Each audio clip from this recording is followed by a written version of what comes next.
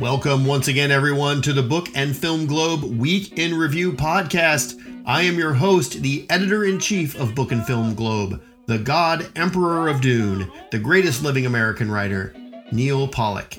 And here we are. We have a great show for you this week. We have reviews of the new Wes Anderson movie, The French Dispatch, and the new Edgar Wright movie, Last Night in Soho.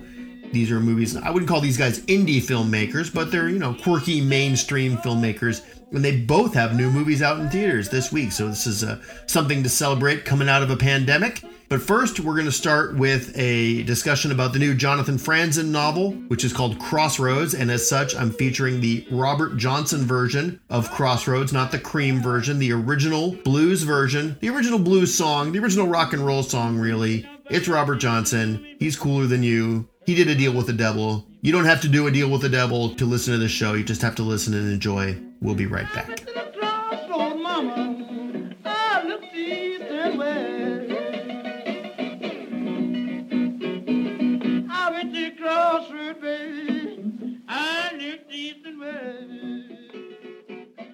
Jonathan Franzen has a new novel out called Crossroads, and when Jonathan Franzen has a new novel out, the Jonathan Franzen discourse explodes on the internet, and the discourse usually goes like this. Jonathan Franzen is not a very likable person, and he's annoying, and these profiles I'm reading of him make him sound completely snotty and elitist, but his books are good. God damn it. His books are always good. They're always interesting. He's such a talented novelist that the discourse almost doesn't matter. And we've written about Crossroads this week. Well, more specifically, Ted McClelland has written his first piece for Book and Film Globe. Ted is with me now. Hello. Hello. So Ted and I used to work together at the Chicago Reader back in the 1990s, before the dawn of time. We were urban reporters, New Yorker-style reporters in Chicago. And Ted is now the author of Running for Home, a novel, and Midnight in Vehicle City, Flint, General Motors, and the Strike That Created the Middle Class. Now, we picked Ted to write this review because, Ted, you're a Midwesterner, born and bred, right? That's right. I'm from Lansing, Michigan, and lived in Chicago for many years. I'm a Midwesterner. I'm middle-aged. I'm Protestant, so I totally fit the demographic of this book. Yeah, so Crossroads, Jonathan Franzen sets his novels in the Midwest. The Corrections was a St. Louis book. Freedom was a Minneapolis book. And as you point out in your review, Crossroads is set in the Chicago suburbs. So tell us a little bit about the book. It's about this 47-year-old, I guess, associate minister named Russ Hildebrandt, and he's at a church in the western suburbs of Chicago, which is where Jonathan Franzen himself was born. He was born in Western Springs. And obviously, I guess this is a cliche. It's a middle-aged white guy having a midlife crisis. Crossroads is the name of a youth group. It's sort of this Jesus Christ Superstar era youth group, and he's been pushed out as the leader of the group by this young hip mustachio guy named Russ Ambrose, and they have a huge falling out. They have a huge fight. They're not on speaking terms. As the book begins, he's taking these women on trips to Englewood on the south side of Chicago to deliver clothing and toys to a church, and one of the women is this 37-year-old widow who just lost her test pilot husband to a jet crash, and he develops an infatuation with her, and that's sort of the central plot of the novel. What's going to happen between the minister and the widow? I mean, it's a book that takes religion, very seriously. It certainly doesn't look at it in any kind of Elmer Gantry way. As I said in the review, Franzen tends to observe his characters rather than sympathize with them. But I think he's more sympathetic to the characters in this book than he was, at least, to the characters in the Corrections. I think he appreciates the fact that religion attracts people who are most in need of grace. Now, this is set in the 1970s. So the youth group is kind of it's got a vague element of counterculture. It's a sort of trickle down into the Chicago suburbs. One of these youth ministers who plays James Taylor songs on the guitar or whatnot. Yeah. I don't think he actually plays guitar, but he's always, it's like an encounter group. They're supposed to be saying things that bother them about each other, things they like about each other, or, pair off and discuss their feelings with each other. And I found it interesting, too, as you pointed out in the review. This is not, like you said, this is not a book that is satirizing the hypocrisies of religion. These are like liberal Christians. Exactly. And that's actually, I was just thinking about that today. Evangelical Christians, they get all the headlines. Mainline Protestants, they're a little quieter. But yeah, I mean, Russ, he was, he lived in Greenwich Village for 2 months or 6 months after, his seminary. He went to Birmingham to march with Martin Luther King. He organizes an annual trip to an Indian reservation. These are do-gooders. These are people who believe in the social gospel. Yeah, it's just so interesting because I'm not from the Midwest. I grew up in Arizona, but my familiarity with religion was largely with like liberal people who were religious, liberal Jews and liberal Christians who were, who cared about social injustice and racism. They weren't necessarily Bible thumpers. Even liberal Mormons. I even knew, people like that. I feel like this book kind of gives that culture its due in a way. Absolutely. I mean, it's called First Reformed Church. So definitely it's, the Reformed tradition and Protestantism. And there's probably not that much distance between, Reformed Protestantism and Reformed Judaism, as you say. They both tend to lead you to liberal political opinions. And I don't think there's been enough attention paid to what you might call the religious left or the religious middle. I mean, nobody ever really talked about Hillary Clinton's religion, but she was definitely someone who came out of that. She was in a Christian youth group in a church in the Chicago suburbs in the 1960s. And they did exactly this sort of thing. Their youth pastor took them downtown to see Martin Luther King speak. Right. So in addition to the religious aspect, this is also, it's Jonathan Franzen. So this is a family saga, right? There are children, and the main character, Russ, has several children with his wife. And the kids are also characters in the book. And this is the first in a trilogy, a proposed trilogy, for God's sake. Right. Yeah. I mean, he calls it the Key to All Mythologies, which was the book that was being written by that dried up old pedant in Middlemarch. And so, I think Franzen, didn't he write an essay in the 90s about, how literature was no longer ambitious enough? I think he sees himself as this, 19th century type novelist delivering these huge books. And that's fine. And, that's incredibly pretentious that he's going to name a trilogy of books after something. Edward Casaubon, I believe, is the name of the character. That's the guy. Yeah. Yes, I know the references to Jonathan Franzen, but, it's like, that's just almost charmingly old fashioned in its pretension. Like, who gives a crap these days about Middlemarch? Not like I don't think Middlemarch is a great book, because it is, but it's like, this guy, still trying to like be a great writer. It's so odd. Right. Well, and as you talk about, it's just charmingly old fashioned that he would make a minister the main character. That's the kind of thing that Anthony Trollope did all the time, isn't it? Yeah, Trollope. They're ministers in Dickens and Austen. Right. The sort of golden, what we consider the golden age of the novel. And so Franzen is like this throwback writer, and boy, doesn't he let us know it.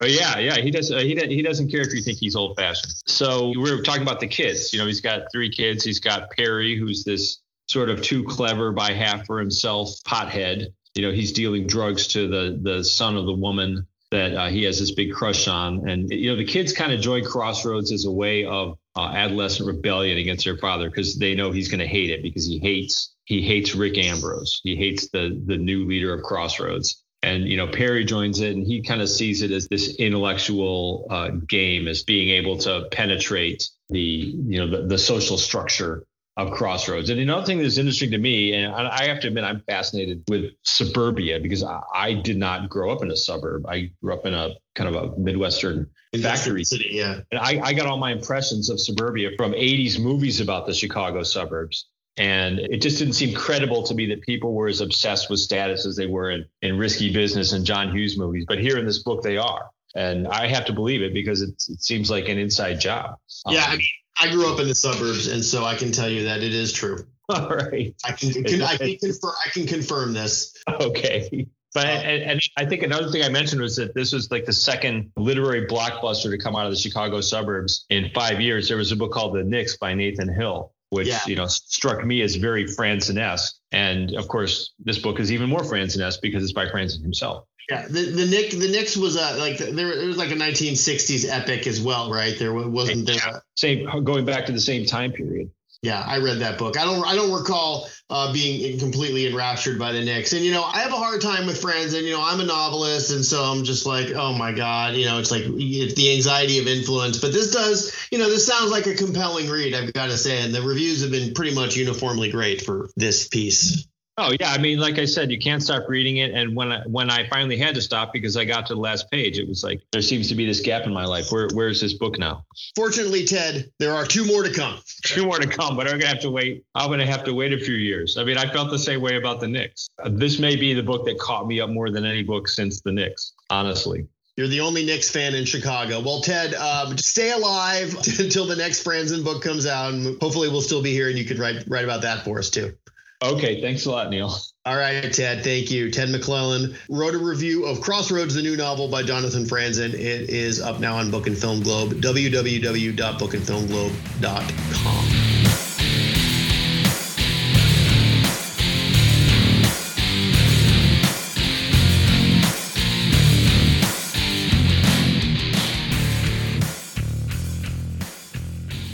It's time once again for our mostly weekly segment, which is still called Let's Talk About Movies with Steven. It's almost turning into the name of the segment at this point. We got to come up with something better. Steven Garrett is back to talk about movies with me. And this week, Steven has reviewed the new Edgar Wright movie, One Night in Soho. Steven, hello. Hello. So Edgar Wright has returned with another overheated or just heated genre picture. He did direct a documentary about the Sparks brothers that came out this year, but his last feature film was Baby Driver.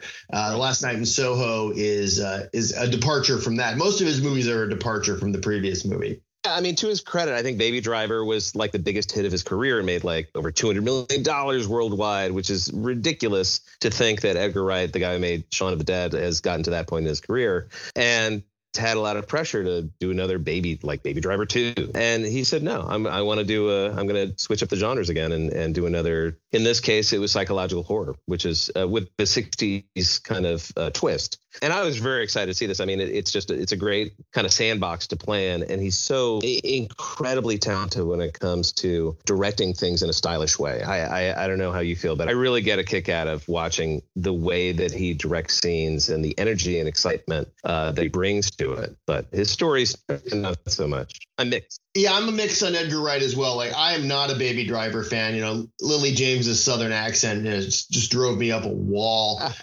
in that movie. I couldn't stand it. I love Shaun of the Dead, and I also have a soft spot for World's End, which is sort of his sci-fi horror comedy movie that he made. It's probably one of his least popular movies, but I really enjoyed that.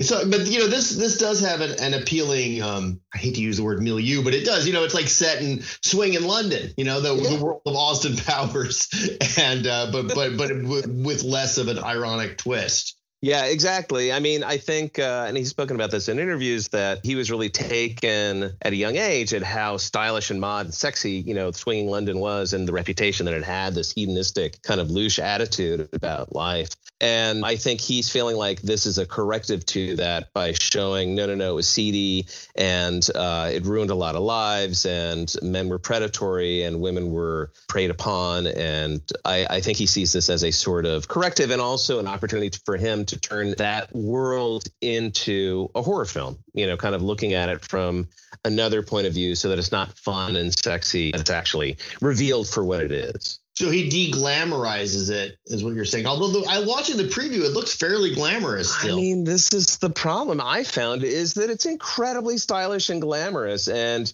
this is his critique of how women were objectified and used. And yet he's using genre tropes that objectifies and use women. I mean, Anya Taylor-Joy is gorgeous. She is drop dead sexy, and he knows how to shoot her in a way that just perpetuates that and does not do much to develop her character. She is slightly sympathetic, somewhat of her dreams and desires, but she does not feel like anything but the kind of baby doll that she is looked at and objectified to, by the world around her. And she's not even the star of the movie. There's a young actress named Thomasin McKenzie, I believe, a New Zealand actress whose work she was the girl in the attic in Jojo Rabbit. That's right. Yeah. And she was in Leave No Trace. I mean, she's terrific, I think. And she has a very innocent, sweet nature about her. And she plays kind of the ingenue very convincingly and with a lot of empathy. And I think he kind of leans on her to bring more to the character than there is. And I think that's the real fault of this movie, is that despite getting great talent, Anya Taylor-Joy, again, also is a great actor. He's got Matt Smith in there, and that's fantastic. You know, he's delicious as this kind of villainous guy. Terrence Stamp is fantastic and also kind of harks back to that 60s time. Wait, Neil before Zod, Terrence Stamp? Yes, exactly. But more like Toby Dammit, Terrence Stamp, if I can evoke that like crazy 60s Fellini movie. Point being that also Diana Rigg is in it, and Rita Tushingham, who are these actors who really made a big splash in the 60s. And so he's trying to evoke that era and also have this kind of corrective film about that time. But he's got tremendous actors who are not really given an opportunity to play really three-dimensional characters and roles. And so things feel a little flat. He is a stylist, so scenes go on just a little too long, or maybe sometimes way too long. But that's also Edgar Wright. His movies tend to be really long. So the Sparks Brothers doc, which is a really fun, flashy, stylish documentary and very fun and compelling, but is 2.5 hours. I mean, I think he just doesn't have the kind of discipline that would make his movies really sing. And especially when you're doing a psychological horror type film like this, that also leans on giallo tropes, these kind of Italian horror films from the 70s, and has that kind of soundscape and has that kind of visual flourish with cinematography, you know, bathing scenes in red and blue. It's a lot of fun to watch until it starts to feel a little exhausting. You can say that about pretty much any Edgar Wright movie. Pretty much. I'm really conflicted about it. On the one hand, I think he's phenomenally talented, and on the other hand, I think he is somewhat undisciplined. And probably isn't one of these guys who's like, oh, sure, edit me. Right. And these things only get worse as your career goes on, and you get, you were able to sustain success. You start to feel like, no, I know better than everybody else. Nope. He is making really interesting original movies in their own way that are also movie lover movies, cinephilic delights. He's working in a tradition that has Michael Powell and Peeping Tom. And, he's doing things that are wonderfully in the continuum of British cinema. And I appreciate that. All right. Well, Last Night in Soho, directed by Edgar Wright, is in theaters now. A lot of style, not much substance. Like we said, it is an Edgar Wright movie. See it I wouldn't say at your own risk. It doesn't sound, I'm still interested in seeing it. It doesn't sound horrible. And it is paying homage to some genres that I like. So thank you, Stephen. We will talk to you about movies, maybe about something else, but probably about movies very soon. Probably about movies. Bye. Bye.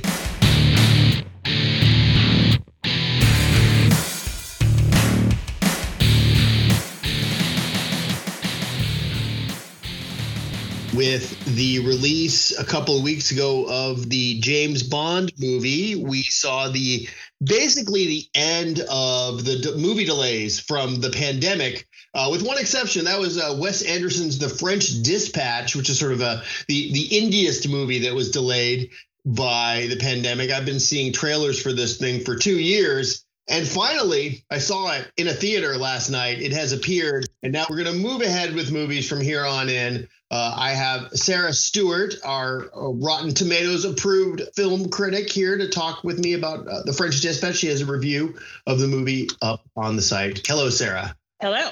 So Wes Anderson's The French Dispatch, it's basically, as you pointed out in your review, it's basically like a love letter to the old school New Yorker magazine and also French New Wave cinema. So that automatically chops 98% of the population out of the realm of people who would be interested in this. But for those who are interested, it's very interesting. It's crammed with details. It is an extravaganza of homages and asides and tiny little nods to things that will appeal to, as you said, about 80 people who are going to really enjoy it. It is really delicious for anyone who has ever spent any time in the world of journalism, I think, which includes you and me. It's set in a magazine called The French Dispatch, which is an outpost of a Kansas-based newspaper that's set in a fictional town of Ennui-sur-Blaise, which I think Anderson could have worked a little harder on as a title. It's in the 1960s, small town France, and His writers are covering various aspects of the turbulent culture of the time that's going on in and around Henri-sur-Bloisay. It portrays journalism as this sort of deliciously, not lazy, but lengthy immersion into the subjects you're covering with, Tilda Swinton's journalist in the second segment, which is my favorite, gives a lengthy lecture about her story on an asylum inmate who becomes a modern art star, played by Benicio del Toro. Yeah, I didn't work for the New Yorker. I never wrote for the New Yorker, but I did write. I was a staff writer at the Chicago Reader, which was a New Yorker-like publication, especially in the era I was writing for it in Chicago in the 90s. And you also never worked for the New Yorker, but you worked for the New York Post. So you got some of that, reporter vibe for sure. And I would say that the movie's best trick is paying homage to those kinds of writers. Like I particularly liked Jeffrey Wright's take on James Baldwin. I thought that his personal stuff, not the story that he was involved in, which was some ridiculous crime caper involving a chef and a kidnapped boy. I couldn't stand that story, but like his character I thought was very interesting. And I would have liked to have seen a movie maybe more wrapped around that, and also, Tilda Swinton and Frances McDormand, who are the two other main characters. There is an Owen Wilson segment, the sort of a talk of the town like segment at the beginning, but he's in and out pretty fast. They were also extremely interesting, and I found the stories that they were involved in less compelling. Although I agree with you that the art one was the best of the three segments. I agree with you, though. I think that there are these really wonderful moments with all of the main characters who are journalists. Wright, in particular, has a little speech at one point about the delights of the solitary journalistic feast at a cafe late at night, which I thought was really beautiful. And then he has a moment at the end where he's talking about being gay and in the 1960s and what that's like. And it feels sort of tossed aside just by Anderson's sort of relentless inability to focus on one thing, which is what always makes me nostalgic for his earlier work. He wasn't so advanced. He wasn't so crammed with ideas and influences. And I think in a way that kind of enabled him to focus in on one or a handful of characters and actually imbue them with some feeling. Yeah, there was that one scene. Bill Murray plays the editor-in-chief of the French Dispatch, and he's not in it nearly enough. I mean, why have Bill Murray in a movie? Maybe they only had him for a couple of days. I don't know, but the character has potential to be really interesting, and he's obviously like a father figure to a lot of these journalists. And there's this great scene where he goes to bail James Baldwin out of prison and gives him his first assignment. And I was like, that was a really good, quiet scene that like focused in on the characters and just like it didn't try too much, didn't try too hard. And that was my favorite scene in the movie. And I felt like a lot of the time there was so much trickery and lists, and it was just too much, and I wanted more of that. I mean, it's one thing if you're gonna have the whimsy of the fake magazine, but it went way overboard, I thought. It did. And the thing that's frustrating to me is, one thing I've seen and heard about this movie is it rewards second and third viewings because there's just too much to catch seeing at one time, which I think it feels sort of condescending among many things that I sort of felt were condescending about this movie to the average moviegoer. I think that it's important for people to sort of be able to enjoy a movie upon first viewing, especially considering how much money we often spend on going to the movies or even renting them in our homes. And I think it's sort of a shame to pack this movie so full that people may feel a little walled off just via not knowing all of the references. And that's a group I firmly include myself in. Yeah, I mean, I caught some of the references, but I was very busy trying to catch the references. And when you say a second or third viewing of a movie, you kind of have to like want to see a movie 2 or 3 times in order to do that. Like, when I think of movies that you see 2 or 3 times, people see a lot of, I think of movies like, Gladiator or Avengers Endgame, or like movies that are actually kind of like dumb but fun to watch, whereas I can't imagine ever watching The French Dispatch again. I mean, it's like so I can like get that Janet Flanner reference. Right. I mean, it's not worth it. If I really want an A.J. Liebling reference, I'll just read one of the 6 A.J. Liebling books I've got on my shelf, Yes, maybe the best you can hope for is just to see it once, pick out a few things that you really enjoy and go with that. Because I think there's certainly, there's something here for everyone. The tonally, these segments are kind of all over the place. And everybody has got to have at least one favorite actor in this cast. It's an immense cast.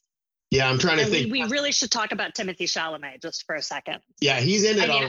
And he he really dominates the screen when he's on it. And it's like Timothée Chalamet is one of these actors at this point who people are strongly divided on him. I agree. And as I said in my review, I adore him, but I also think he's very much in danger of becoming overexposed. It just feels like he's in absolutely everything. Feels like you're just going to see him when you leave your house. He's going to show up and do a play for you. I feel like he's everywhere, but he's good. He's very photogenic. And I think Wes Anderson's camera really loves him. The cigarette and the big hair. And also I think it's very sweet to pair him with Frances McDormand. That is an on-screen pairing that I never thought I would see. And I quite enjoyed it. I have to say, I find Timothée Chalamet fairly annoying, but there were some moments, there's a scene where he's in bed. Frances McDormand plays a journalist, and he's a leader of a dumb French student revolutionary group. There's a moment where they're in bed together, and he had a couple of kind of subtle touches to his performance. And I was like, all right, that's acting. Yeah. You definitely do feel that it's acting. I do feel that. But he's so young, it's hard not to be surprised when he pulls off really good acting. Yeah, no, that's what I'm saying is, obviously, like you said, if everyone's going to have a favorite actor in this. It's like Elizabeth Moss, is in 3 scenes, playing some kind of stuck up copy editor. Jason Schwartzman is barely in it, but he's sitting there, this is the most New Yorker-y movie you're ever going to see, right? It is. And again, I feel like that is for a very small audience. Increasingly small. We're not even talking about fun, fashion world, Tina Brown New Yorker. We're talking Bob Gottlieb's New Yorker, where every article is, 60,000 words. To go back to fashion for a minute, I will say, going back to the Tilda Swinton character, she plays an art critic named J.K.L. Berenson, I think, and she's giving a lecture in which she's narrating this piece that she did on an artist, and what she's wearing is just this fabulous. I think, Anderson, doesn't do fashion too heavily, but this is just this fantastic orange gown and this huge orange hairdo and cocktail. And she's this sort of vision of 60s fabulousness. And I really enjoyed that. Tilda Swinton can do absolutely anything. She's such a chameleon. And I found this really an enjoyable kind of new twist for her. Well, for those of us who are now grinding away in our home offices, it does present a sort of romantic view of journalism that's never going to really return. Do you remember this, Neil? Do you remember the expense accounts? Oh, yes. The deadlines that stretched on and on, the encouragement to dive deeper into a story. Can you imagine? The lunches. Oh, the lunches. Endless lunches, my God. Boozy lunches. Yeah, so many. And now I could have a boozy lunch right now if I wanted to. You could, I guess. But it would be a lonely boozy lunch watching reruns of America's Test Kitchen on Pluto TV by myself. Our pandemic boozy lunches have taken definitely a more melancholy turn. Yeah, for sure. All right. Well, The French Dispatch is in theaters now. Your mileage may vary. Sarah Stewart, thanks for stopping in. We'll talk to you soon. Thank you. J'avais dessiné sur le sable son doux visage.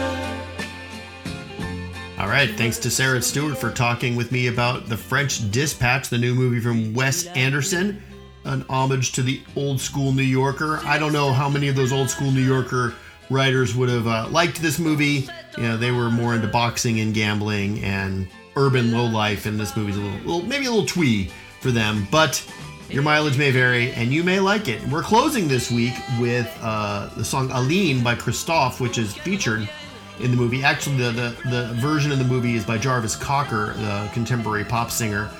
I kind of like this version better. It's old school French. Thanks also to Stephen Garrett for talking about Last Night in Soho, and to Ted McClellan for dropping in to talk about the new Jonathan Franzen novel, Crossroads. I'm Neil Pollack, the editor-in-chief of Book and Film Globe, www.bookandfilmglobe.com. As they say in Ennui sur Blasé, à tout à l'heure. We'll talk to you soon. J'ai crié,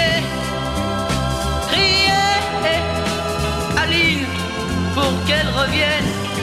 Et j'ai pleuré,